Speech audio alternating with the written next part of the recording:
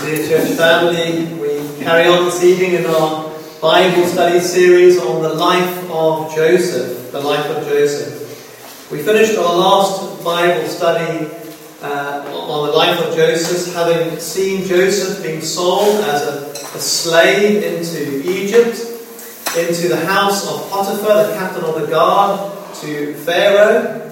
But very quickly, however, we see in chapter 38 of Genesis the focus radically shifting, don't we? Radically changing from the altogether lovely Joseph, the obedient, willing, pure, beloved son of the Father.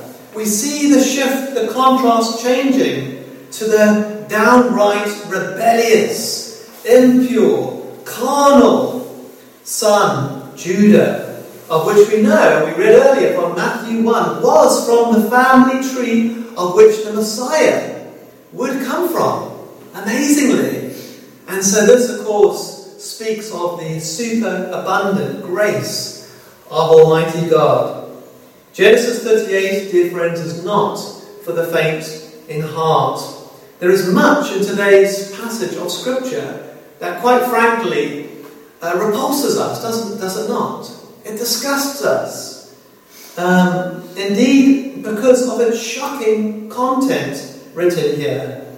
And many preachers are put off altogether from preaching on this. You won't hear many sermons being preached on this particular chapter. But friends, that would be a grave mistake, because it has much to tell us about man's capacity for sin and depravity and darkness, and yet at the same time how God's supernatural, superabundant grace can break through all this and overcome it for good. Why, you may ask, did the inspired penman Moses shift from the narrative from Joseph, the altogether lovely Joseph, to the altogether wretched Judah at this stage? Well, there are a number of reasons why. But the biggest reason why is because it is to show us the stark contrast between the spiritual, Christ-like Joseph, who walked by faith in Christ, in God's covenanted promises to him, which he learned from his dad and his granddad, and he truly believed in, is to show us the contrast between the Christ-like Joseph, who walked by faith, to that of the carnal Judah, who of course walked by sight. And this is evidently apparent, is it not, in the beginning of our first verse tonight in Genesis 38, verse 1. Judah went down from his brethren. First thing straight away, separates himself from God's covenanted people. Separates himself from the brethren and turned into a certain Adulamite, Canaanite, whose name was Hira.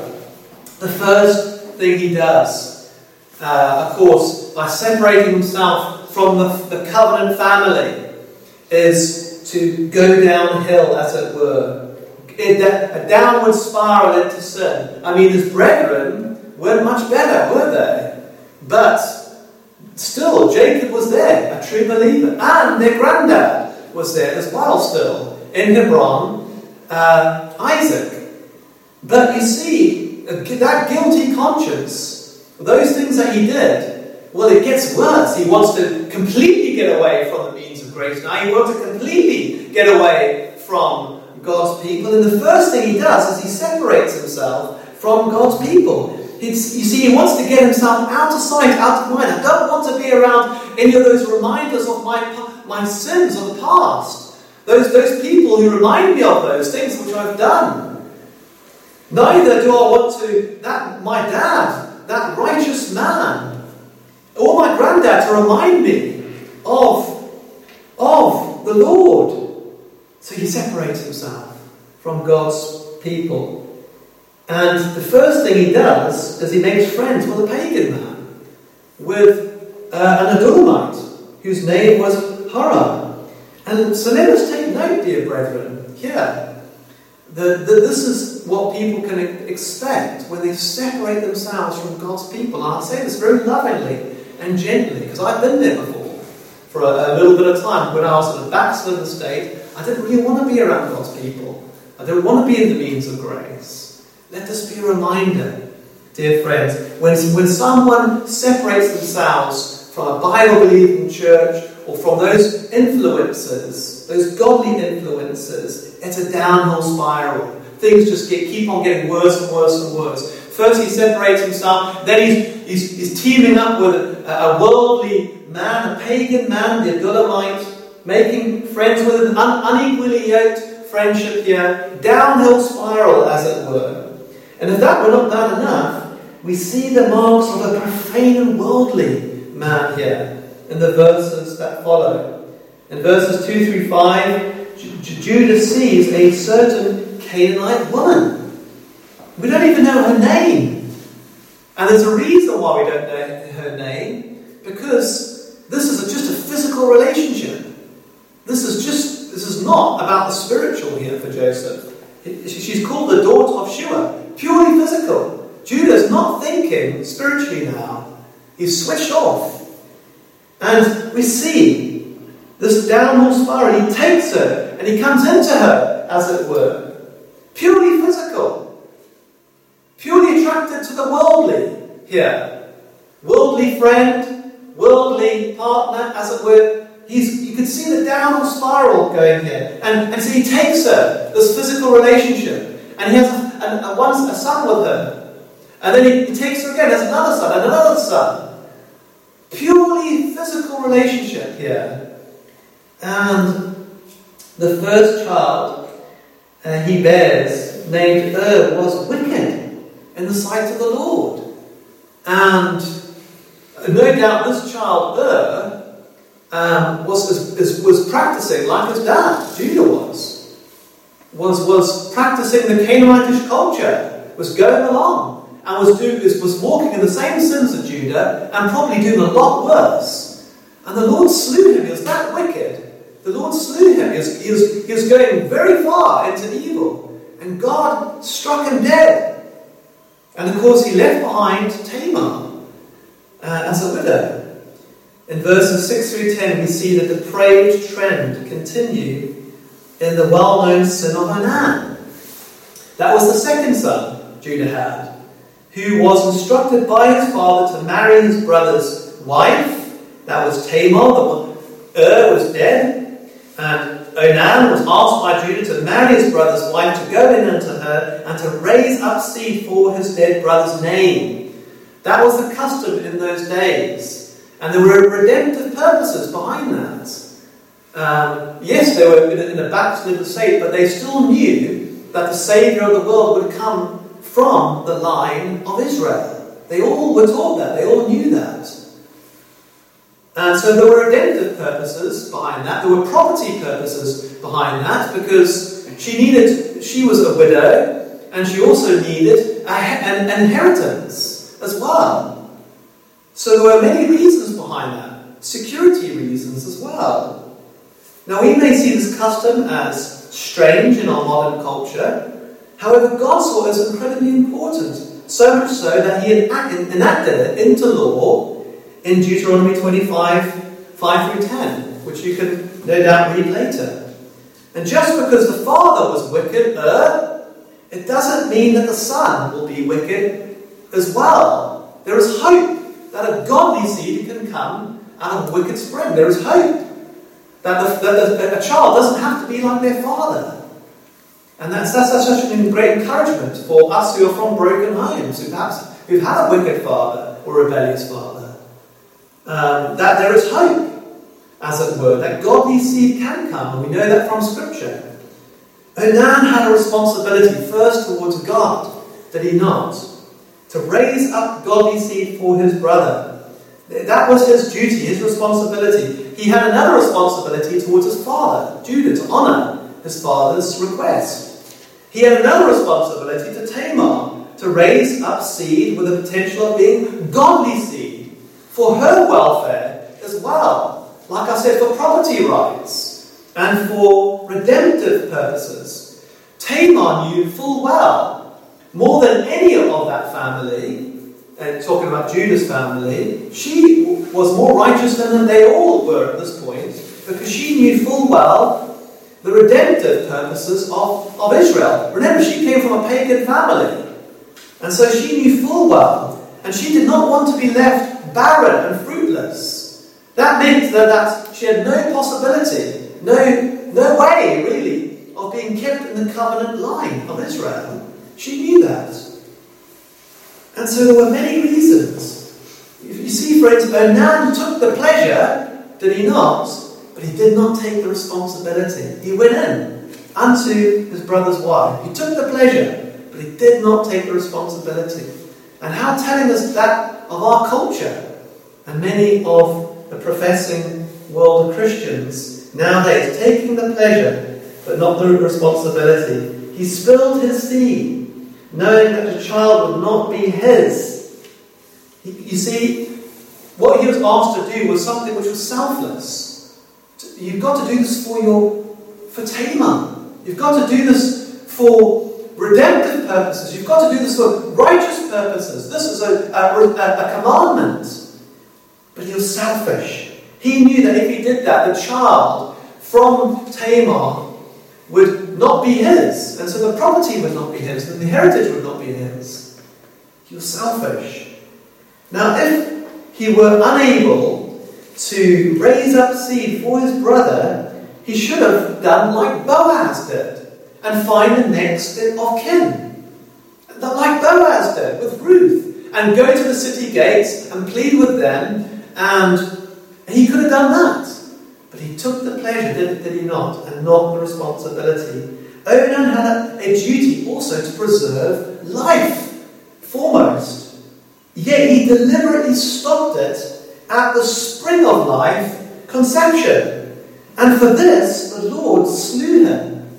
As I've recently explained in the sermon I did on birth control and feminism, that's why the Lord slew him.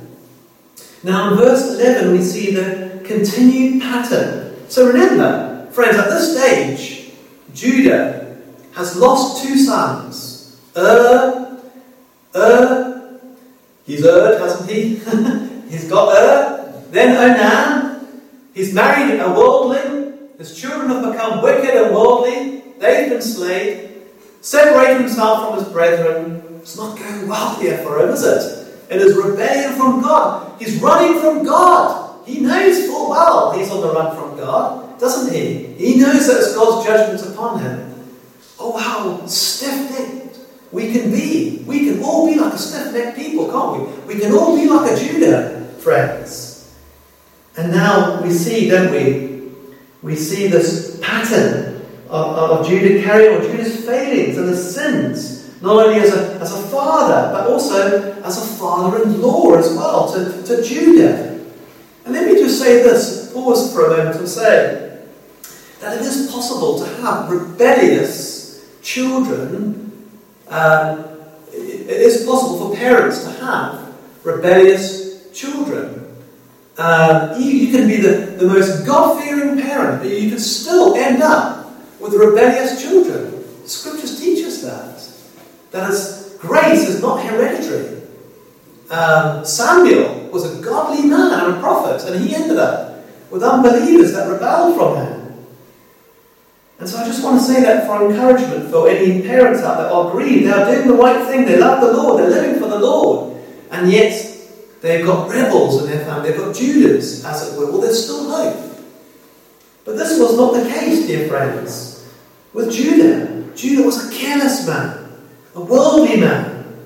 And he was a careless, not only as a father, but a father-in-law to Tamar. He says to Tamar in verse 11, "Remain a widow at thy father's house." Think about that. Go back to your pagan father. Go back into the world. Go back. I'm not going to fulfill. Go back into the world. Go back to the Canaanitish culture, as it were. "Till Shelah, my son, be grown, For he said, lest peradventure he die also, as his brethren did. And Tamar went and dwelt in her father's house. Judah knew, did he not? God's judgment was upon him. He had separated himself from his brethren. He was running from God, wasn't he? He knew that God's judgment was upon him. And so he's got his last son left, but a lad. He had no intentions at all of giving his last son, no doubt who probably also was very mischievous, to Tamar, lest the Lord would kill him as well. And he knew this was God's judgment upon him. And we see it is clear that Judah had no intention at all of giving his last son to Tamar in the course of time. No intention at all. But he promised her. So go to your father's house, go to your pagan father's house in essence, and when Shelah, the last alive son, is grown up, I will give him to you, and he will raise up seed for your name, for Er's name. He will be part of the redemptive line. He lied to her. He deceived her. He was unfaithful as a father and as a father-in-law. He had no intention to do this for Tamar. He was being unjust to his widowed daughter-in-law. And no doubt his conscience at this stage must have been very heavy, seared many times through. And if that were not enough, he sends her back to, again, like I said, that pagan father. What a thing for a son of Israel to do. To send someone back into a pagan culture. And no doubt this must have grieved Tamar. I mean, things were bad in that family. But they were not as... The pagan culture, friends, that culture they lived in was wicked. And the pagan father must have had many gods. And so this must have been heart-wrenching for Tamar. And he was probably hoping never to see her again. I want to get her out of my sight. I want this responsibility over. His unjust treatment of Tamar would come back to haunt him, friends. It really would. And the words of Galatians 6:8 really ring true in this respect. For he that soweth to his flesh shall of the flesh reap corruption, but he that soweth to the Spirit shall of the Spirit reap life everlasting. Friends, if you reap to that which is temporary, carnal, and sinful, don't expect anything from God. Really. If you're rebelling from God, you're reaping to the flesh, not thinking upon God's word, not thinking upon your responsibility to your Maker, don't expect anything from God. We have no right to expect anything from God, who sustains our breath, who gives us everything that we have. So it's a lesson for us, isn't it? And this is what we see in the unfolding verses here, verses 12 through 13. It says, in the process of time, the daughter of Shua, Judah's wife, again, we're not even given a name. She died. Judah's worldly wife died. And Judah was comforted. Well, how was he comforted? He went up unto his sheep shearers to Timnah, he and his friend Hira, the Adullamite. That name keeps on coming up again, doesn't it? You know, the sheep shearing season in Canaan was renowned for its worldly reveling. It was renowned for its licentiousness. They went to party there, to booze, and to do all sorts of wickedness. It was known that season. And that's why he was going up there. As it were, his worldly wife had died, and that's what he wanted to comfort himself with. No, he's not mourning here. He's not thinking and examining his thoughts, thinking about the big questions in life. Why are things going wrong? Why is this downhill spiral happening in my life? Oh, no. He's trying to distract himself with the temporary fleeting pleasures of this world, as it were. That's what he's doing. On the run from God, as it were. And it was told Tamar, wasn't it? Saying, behold thy father, verse 13. The father-in-law goeth up to Timnah to shear his sheep. She knew exactly why he was doing that. He was a dishonourable man. She knew that. Shelah was grown up by the stage. She should have been given to him long time before. And she knew that full well. She knew the reason why he's going up. His wife had died, and he's going up. as it were, to be comforted by carnal things, by the things of this world. Friends, we continue to see Judah's downward spiral into sin. God's judgment is clearly upon him. All is not well in Israel. His worldly marriage is abruptly brought to a swift end in the passing away of his worldly wife. Instead of reflecting upon where he's going wrong in all these tragic circumstances and storms of life, and being on double guard now, double guard against such another big fall in his widowhood, he should have been really mourning and crying out to the Lord at this point. All these things have befallen him. 2 of his children has died. His worldly wife has died. He's separated himself from his brethren. He's unequally yoked, both in marriage and with his friends. He's become a worldling. And he should have taken stock that something is not right here. And the same happens to him according to the true proverb, doesn't it? The dog has turned to his own vomit again, and the sow that was washed to the wallowing in the mire. This is so true, isn't it? Of the proverb.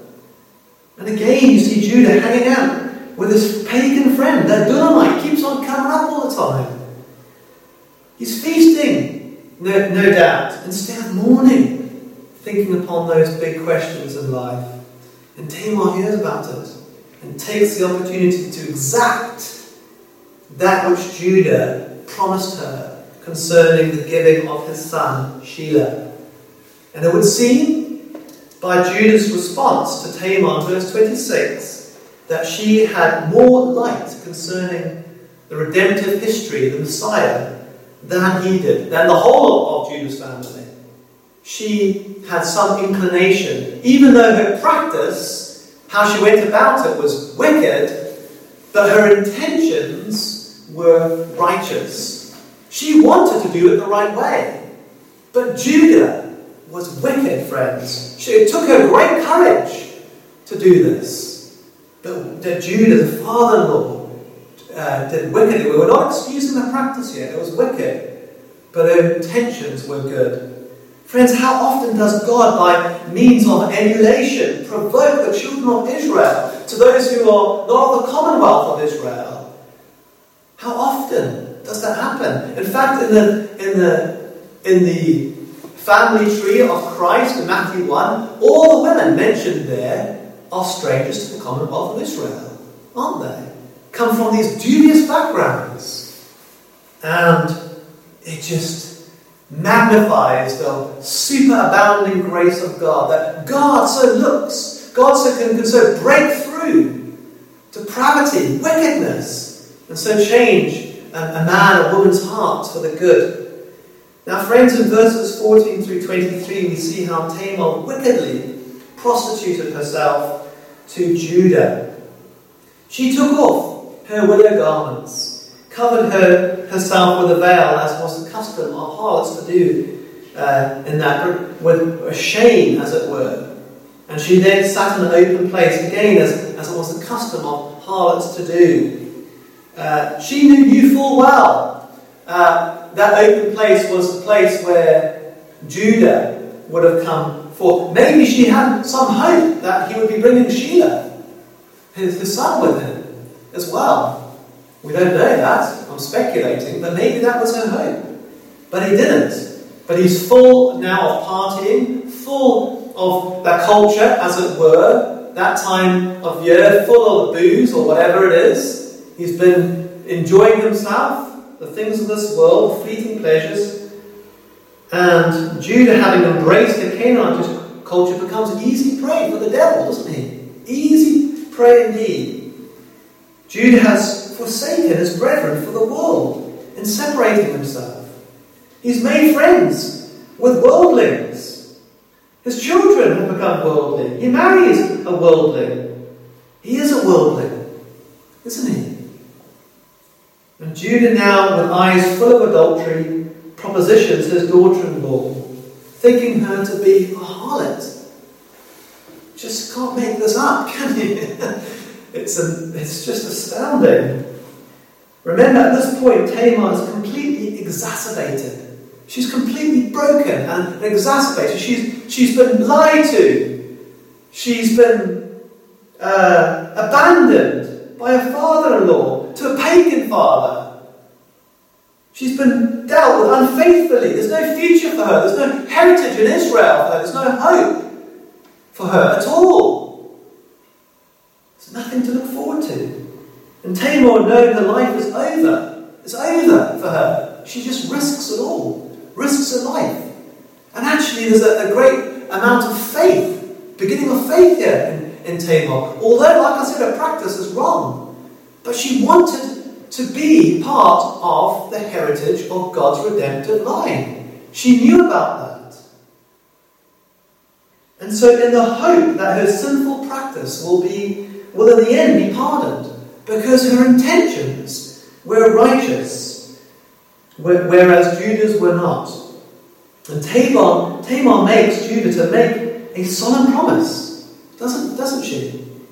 A pledge. And Judah offers a kid, a lamb. And if I can go unto you, as it were, you see, still thinking that way. Still doesn't learn.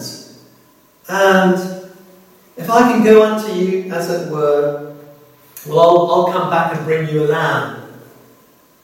And treating her like an object. And Tamar suggests, of course, Tamar knows that Judah is an honourable man. He's not an honourable man. A dishonourable man. She knows that. No way is she going to take that pledge, is she? And notice that Judah does not even question her when she says, well, no, I want you to leave the bracelet and the signet around your neck and the bracelets around your arm and your staff. Leave that. Leave that as a pledge. And then when you bring the lamb, I'll give you back these jewels. She knew, and notice, there's no argument with Judah. He knows he's a dishonourable man. Just an honourable man would have said, you shouldn't have been there in the first place. But an honourable man wouldn't know. But he's a dishonourable man. And so the pledge was made. Tamar suggests for him to leave his jewels, that staff, those bracelets, and that signet. Much can be said about this, but time doesn't allow me to speak of it too much. That was like your identity in those days. It was like being without a passport, being without, certain, like an NI number in the UK. If you didn't have those things, really, it was really important. The signet that had a little scroll inside it, the bracelets, these jewels were very precious and important. And the folly he does, for a fleeting pleasure, just hands them over, as it were. You can just see the depravity of this man, the thinking of this man. And friends, how fleshly lusts just rob men of that which is precious, isn't it, to the soul? And whilst Judah is giving his heart to every vile lust and affection this world has to offer, almost seemingly at the same time, Joseph is fleeing lust every day, isn't he? In Potiphar's house. Every day he's being tempted, isn't he? Tempted by that adulteress. Remember that? Every day, it says in the scriptures. Every day, that adulteress and Potiphar's wife was tempting him, luring him in. And what does he do? How can I commit this great sin in the sight of God? And he flees from lust, doesn't he? He's walking by faith.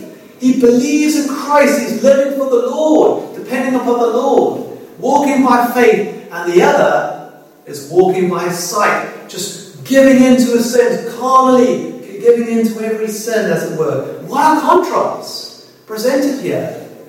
One who is walking by faith in God's promises, loving the Lord, depending upon the Lord. He's not a perfect man.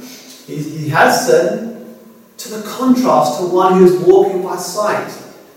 Unequally yoked, as it were. Worldly wife, worldly friends, worldly things. What a contrast, friends. What a solemn message to our young people here today and those who will come to listen to these things. To be equally yoked to those who are truly the Lord's. Don't go for the worldly, friends. A solemn message here. Now Tamar conceived a child by Judah and returned once again home and put on her widow garments and tried to conceal her pregnancy for 3 months. Whilst Tamar did that, Judah cowardly sent his pagan friend, remember, the Adullamite, Hira, to receive his pledge from the woman.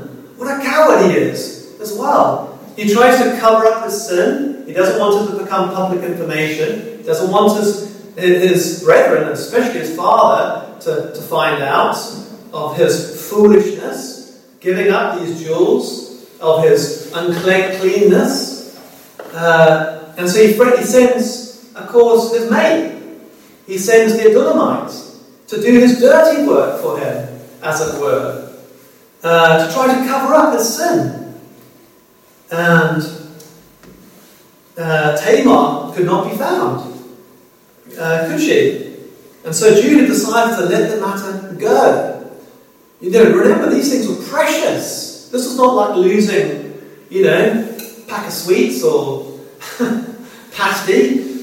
This was losing a lot here. But you see, grudgingly, he kind of lets it go. Else people would hear of it. And it would become public. And it would be publicly proclaimed. His folly, the folly in Israel, the uncleanliness, the foolishness of this man. And take note, friends, rebel sinners often get those who are like-minded in their worldliness to aid and abet in their sins. Never forget that. Worldly people are always enticing those who are seekers or who are the Lord's to aid and abet in their worldliness, in their sins. And if we aid and abet in those who are given to worldliness, we are partakers of their sins. And this is what Judah does to this Adullamite. And this Adullamite doesn't have any problem covering up for Judah. No problem at all. He's worldly. He's willing. In verses 24 through 26, we see that after 3 months, Tamar is found to be with child of Judah. And Judah is informed that Tamar has played the harlot. And what was Judah's reaction to this shocking announcement? Did he quietly go to her in private and say, why? Why did you do it? Did he plead with her? Did he try out of love to show mercy upon her? Did he quietly question her and say, I could have helped you?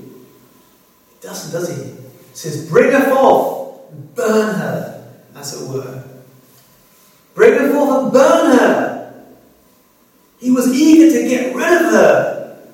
What a hypocrite. He was guilty of the same things and worse. Remember the folly of the Shishemites previously of their sister. And yet, here he is, committing such wicked acts. He is such a hypocrite. And that we, dear friends, would be more harsh on our sins. Oh, that we would, as it were, pluck out the beam of our own eyes. Oh, that we would treat our own sins as terrible. We see here, Judah did not bother to speak to her, to plead with her, examine with her, burn her, get rid of her. She's a thorn in my side. In a way, it reminded him of his responsibility. She was actually, not in her practice, but in her intentions, was righteous. She wanted the right things. And he knew it. He wanted her out of the way, didn't he? Oh, the depravity of the heart of man. And oh, how unlike Joseph he was. And oh, how unlike the greater Joseph, Christ, he was like. Joseph who showed mercy to his brethren. Although they treated him wickedly and threw him in a pit. Here's Judah, burn her. as it were. Get rid of her. No counsel at all. No questioning. No trial. No jury. Just get rid of her. Oh, the depravity here is shocking. Dear friends, notice Judah went out from his brethren full. He went out full, didn't he? And now he's coming again empty-handed, isn't he? He went out full. He separated himself from his brethren, friends, and now he has become barren. Worldly wife, worldly children, lost them all. Sheilah was probably a mischievous child as well. Tamar's almost had it. It's not looking good, is it? For God's covenanted family, friends. Barren. Fruitless, as it were. Friends, obedience is fruitfulness. Disobedience is barrenness. Obedience is beautiful. Disobedience is ugliness, isn't it? Well, we all know what happened next. Tamar said, didn't she, when she was being brought forth, as it were, when she was being brought forth by the man whose these are, I am with child. She had the bracelets and a bracelet, she had the signet, she had the star. By these, my father-in-law, by these jewels, as it were. Ironically, Judah said the same to Israel, to Jacob. Like, is this my son's coat, Dad? Remember that? That was Judah that did. And reaping what he sowed. Tamar comes. Do you know whose these are? Dad? Father-in-law?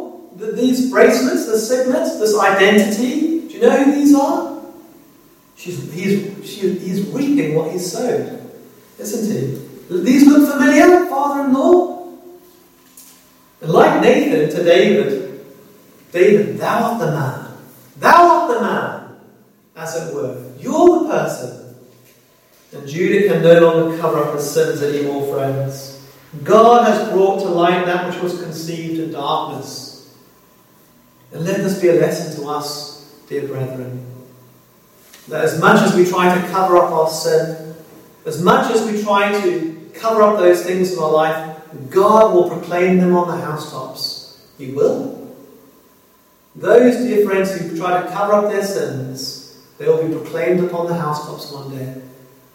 That which is done in darkness will be revealed in light, and God will make it so. He'll make naked the things of the hearts. In verse 26, we finally start to see the beginnings of regret and repentance here. Right towards the end, Judah acknowledged he was the man, and that Tamar was more righteous than him.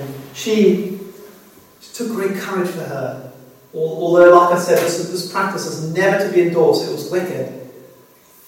And he was unfaithful. And we start to see here a turning in his life. The pattern of his lust and his sin and his worldliness and his downhill spiral, as it were.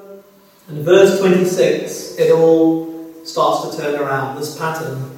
And he knew her again no more. I cannot put an emphasis upon the meaning of those words, the significance of those words. And he knew her again no more. Not like, remember, the first time round with his worldly wife, again and again and again, the sons, the pattern of sin. Now, he knew. He knew that things were not going right in his life because God's judgment was upon him. He was running from God. He wasn't obeying God's word. He wasn't putting in place those things which God had told him to. He was running. And he knew Tamar again no more. He forsook sin, didn't he? The pattern here had been broken. We see the first beginnings here of repentance and regret. True conviction, friends, of sin in any rebel sinner's heart brings life and fruitfulness to that which is barren. The devil has done his utmost to make the covenant line barren And we see that theme, don't we? Right throughout Scripture. Abraham, Sarah, Rebecca. We see how the devil is trying to make God's covenant people barren. He's trying to stop the redemptive line, the promises of God.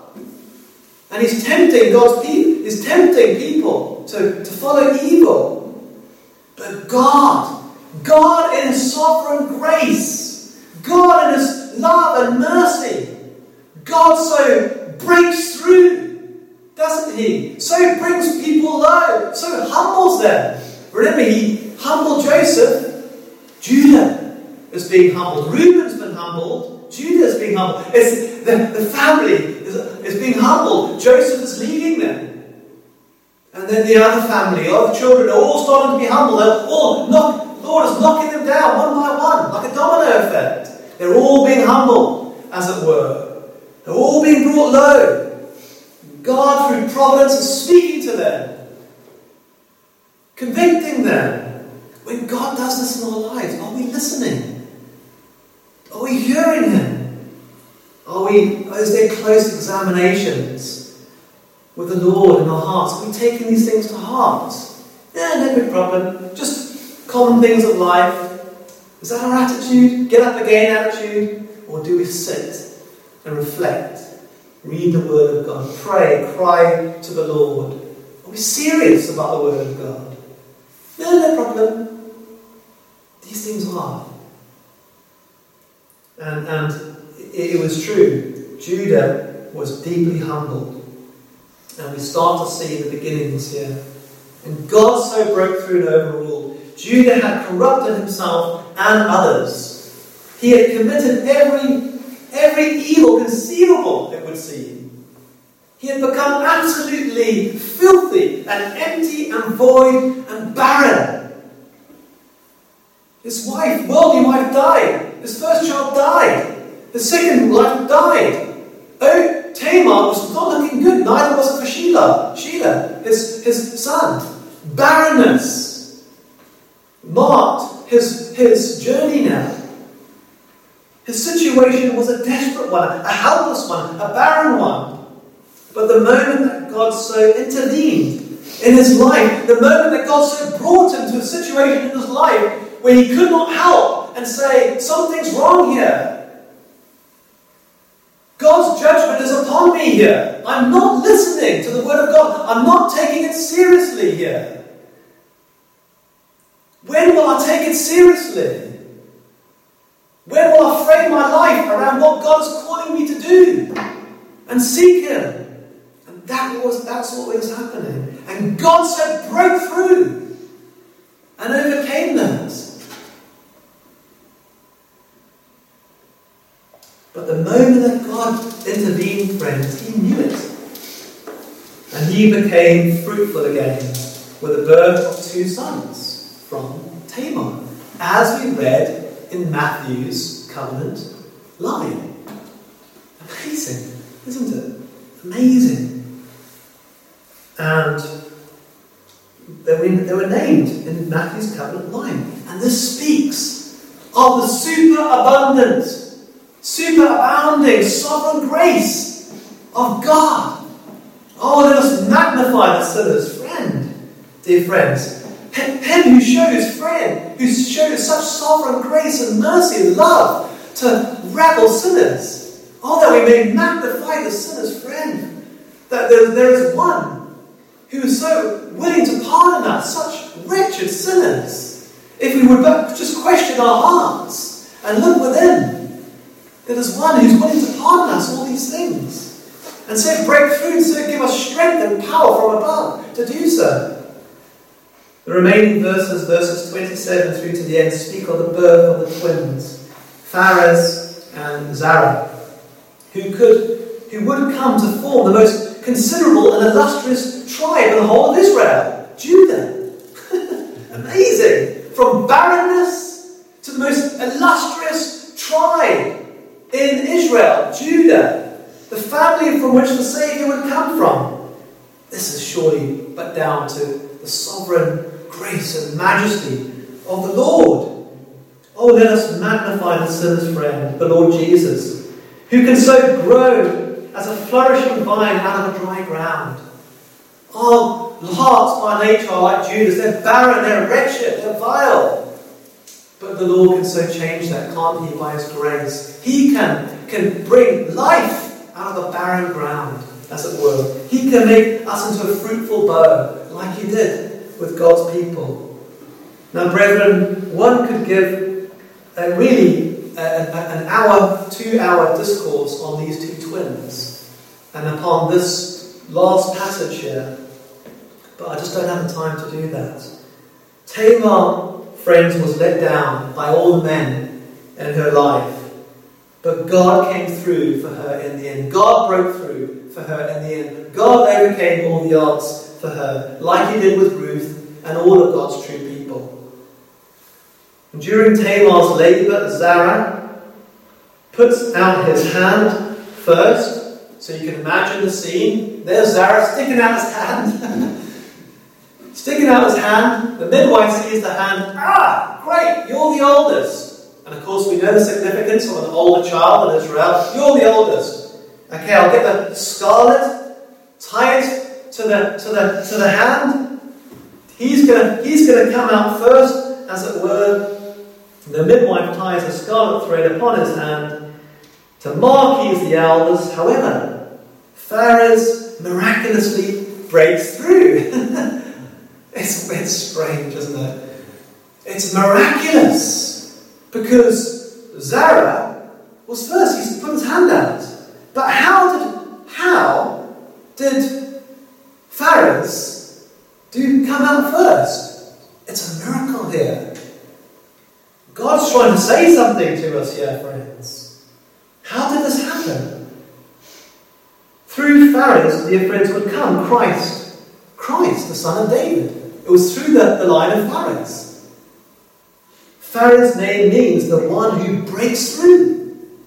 That's what his name means. Christ, by His sovereign grace, is the only one who breaks through and overcomes all our failures and all our sin. Christ broke through the tomb. He breaks through sin and death. He overcomes sin and death. He breaks through all of our worst enemies. Sin, death, the world, the tomb, the devil. He is the one that breaks through miraculously. Like we see here with this birth. It is only through Christ we are more than conquerors. It is only through Him we can break down these things in our lives. And no doubt the inspired penman Moses is making us to taste the sour first here in Genesis 38. He wants us to understand the depravity of man, the sour, before we can taste the sweet of God's grace. And isn't that true of conversion? That we have to first taste the bitterness, the sourness of our sin and our neglect of God, and how we treated our Maker, and how we've rebelled from our Maker, how we are the Judas, we are the man.